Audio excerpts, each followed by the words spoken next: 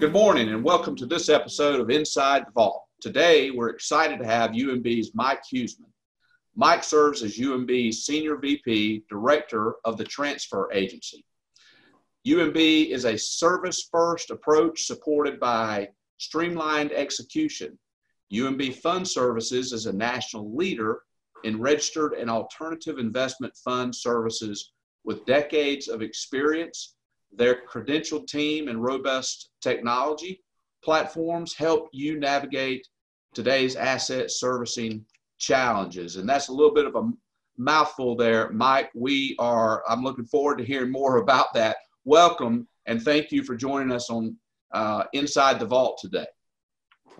Great. Awesome to be here, Stacy. Appreciate the privilege just to speak with you guys and look forward to this discussion. Great. Well, let's go ahead and jump right in. I guess, Mike, behind the scenes, maybe you say even in this pandemic that we're in, the industry, maybe because of the pandemic, the industry is racing to bring out new product ideas to the market. And slow approvals don't mean that there's not a lot going on behind the scenes. So we know that you guys have your finger on the pulse of what's happening behind the scenes with product sponsors and what product sponsors should be thinking about. So with that in mind, in your transfer agency role, you see new products coming out to the market.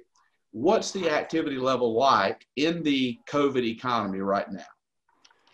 Well, great question, Stacy, and something we've noticed, and we probably noticed since probably March, probably into April timeframe, is you're not seeing a lot of new products introduced in the industry right now.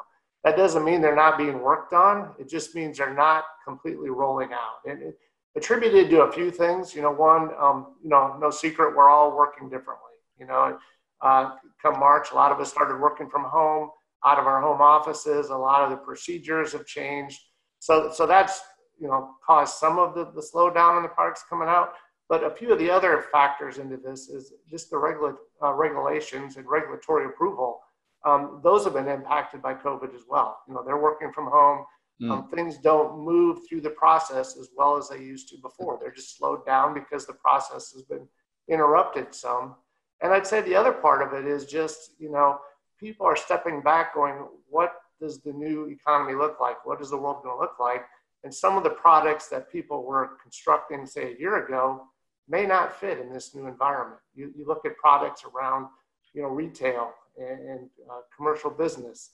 Those are not as popular right now because we're trying to figure out what does the new norm going to look like? Where do we invest money? What are people going to be excited and comfortable investing their money with? And it's probably different than it was a year ago at this time. So I guess there's there may be a lot of conversation behind the scenes, but since no one has the full confidence yet of knowing exactly what we need to do, so they're not really launching new products. They're waiting. They need more information before they launch new products, new ideas, new structures, that sort of thing. I think that's accurate, and I also think people are being more creative. You're starting to hear of products that are more carbon focused, carbon reduction footprint. Things like environmental issues, products around, cryptocurrency, products around cell towers. If you go back 10 years ago, it was apartments and business strip malls. And today people are stepping back going, you know what, let's get a little more specialized. Let's get topics or products that people are really passionate about, that they'll invest their money, that they can get good returns on, that are different than just, the Me Too that we have on just like the other product sponsors. Being creative and trying to develop products that, will excite the investor to invest, their life savings or their retirement into these types of products. Yeah, we had a couple guests on last week talking about the cell towers, also the data centers. And we made the comment that, it's interesting, as bad as it was with people trying to get toilet paper, what if they couldn't use their cell phone? So if it weren't for the cell towers, people couldn't use the cell phone. So that's really becoming more of a mainstream now, a mainstream type of investment strategy. What other innovations are you seeing behind the scenes? investment strategies. It could be structures or structures changing. I think the other part you're seeing is just the approach to new products. You know, we talked a little bit about the type of sectors or the type of focus that they're investing in, but I also think just the strategy overall is changing. You go back, 5-10 years ago, it was not uncommon to see a REIT product with, say 40,000, 50,000 investors in it. And those were large pool of assets investing in real estate. Today, you're seeing a different trend. You're seeing a little more boutique types investing, where you're seeing smaller products that may max out at 5,000 investors or 10,000 investors, but a lot smaller footprint and very focused on what they're doing. So that's a different strategy. And then as you think about how they're rolling these out, a lot of them are starting out as a private placement. They're kind of testing the waters a little bit, and then they're growing. And as they grow that product out of a private placement, they may turn into a REIT or an interval fund. But to start out, rather than just go big and hope it works, they're kind of stepping into the water, testing out a little bit, moving things around with a smaller shareholder base and a smaller asset base, just to see what's working, what's not working, before you just dive in the deep end and hope you're successful.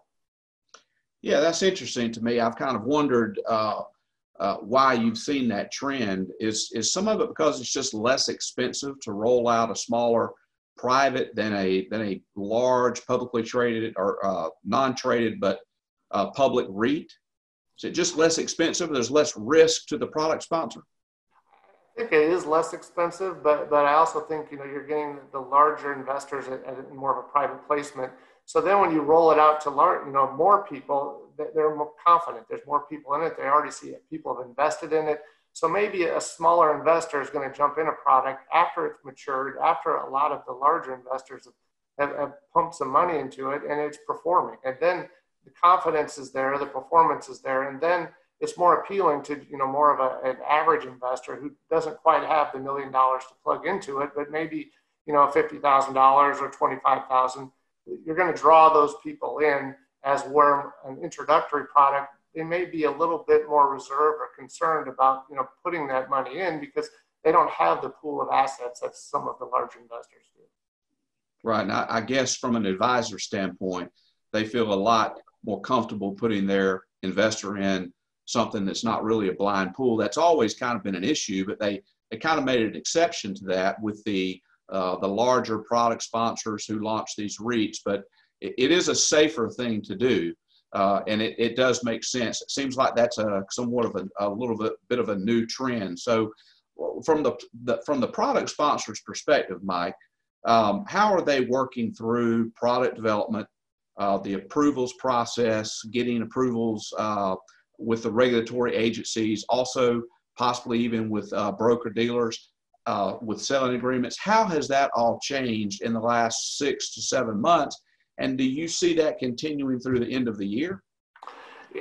Probably something I've seen is a lot more homework up front. I would say in the past, people, they build a product, they write it down, they introduce it, comes back from regulations with, change this, change that, I question this. So I think, because you don't have as many chances to go get it approved, you want to get it right the first time. So a lot of the things I'm experiencing and the people we're talking to is we're doing a lot of more upfront homework. And I would say if you look at maybe the product life cycle, we're walking through that now long before it's even introduced to be approved, just very detailed of how would this work? How would that work? If there's a redemption program, how would we function? If there's a commission schedule, what does that look like? And really stepping back and all getting at the table going, does this work for all parties? Is this going to work for the transfer agent? Is it going to work for the sponsor? Is it going to work for the distribution agent? Is this model going to work for us? And every product is a little unique, but you don't want to introduce something that's so crazy that it adds a lot of risks to it. So it's mitigating the risk side of it. And then, part of what, we've all been on this march to get rid of paper and paper apps. That's something that's been in the industry for a while. But now that we're working from home and moving paper through a mail center and getting wet signatures, all that is very difficult and painful right now. So it definitely emphasizes the fact that we need to get to a digital environment. So as we're talking about how do we do these straight through processes and how do we put that in the project lifecycle, all that is being discussed right now. That, will a wet signature work here? And if it doesn't, can we do an e-signature? And all those discussions are happening up front. So by the time they get approval and they roll out the product, it's a solid, ready to go, turn it on, and let's make this thing work for them. Well, I guess one thing then that this pandemic has done is it's allowed the industry to kind of slow down, do their homework, don't launch into something so quickly, which is typically what they want to do. They're trying to get it out quickly because they need to raise the capital for it. So this maybe has caused us to take a little step back and maybe even entertain some ideas about how we can make the structure better. Not just the structure, but the process, the overall process. And I know digital is a large part of the conversation, and that's what you and your team do. I guess you say fortunately or unfortunately, this pandemic has caused all of us to say, you know what, we've been talking about this forever. Now is the time. We've got to move more to a digital, which is what you were just talking about. So very interesting. On that note, and I'd like your comments on that, but on that note, how is UMB building on what you're known for? The interval funds, the hedge products, the private equity, other areas in the landscape. What's it looking like at UMB today, and what are you in particularly working on right now? Well, what we're doing right now is that one, we're meeting with a lot of prospects, and our expertise really plays into what we're trying to do as the bank, and trying to build a transfer agency that isn't a cookie cutter approach to everything. These products, they are unique. There are things you do that are best practices. That's how you do it. That's how it works. But you can't put everything in a box to make it work. And what we're doing is we're working with our sponsors.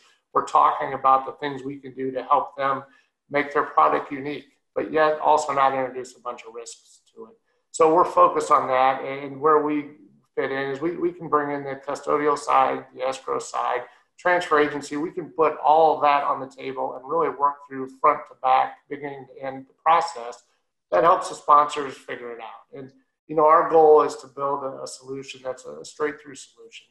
If we can do that, we get our costs down, which then, passes on to the sponsors, which these products that are being introduced, it's a tough road. And if you're saddled with a bunch of expenses up front, that's going to make it a little more difficult to be successful. So our goal is to, let's build processes that work. Quality is, the number one thing we bake into all of it, but then efficiency is followed right after that. And if we can do that, keeps our costs down, which we can then pass on to the sponsors and ultimately to the investors. So that's our focus right now. And we've spent probably the last 4 or 5 months on some very detailed phone calls with some of these prospects, walking through their products and not just listening, but offering advice. And it's been a very good, constructive couple of months with some of these folks, because everyone's listening. Everyone has the same goals. And we're not order takers, but we want to listen. We want to add, our advice and things we've learned over the last, 20, 30 years.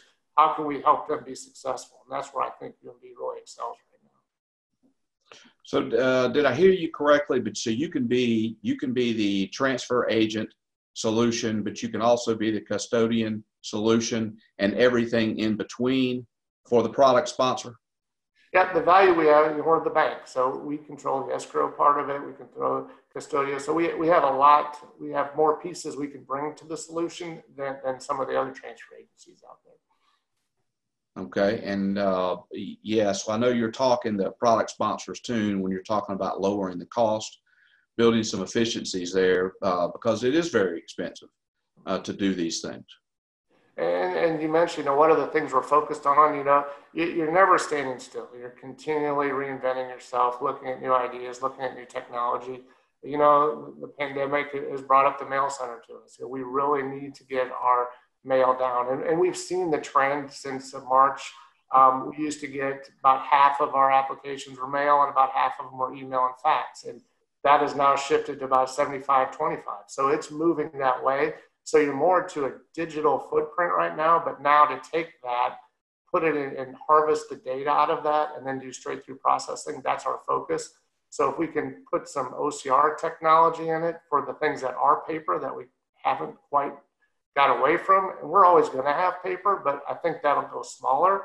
And then on the other side of it is really promote, point-to-point solutions to where you're getting digital handoffs through APIs. So you're working with account onboarding firms, you're working with sponsors, you're working with the broker-dealer community, and when you can just hand data back and forth to each other, that's the model we want to be in, and that's where things really start clicking. And you eliminate a lot of the downtime, and you improve your quality, and your straight-through process is just the result of all those efforts all put together.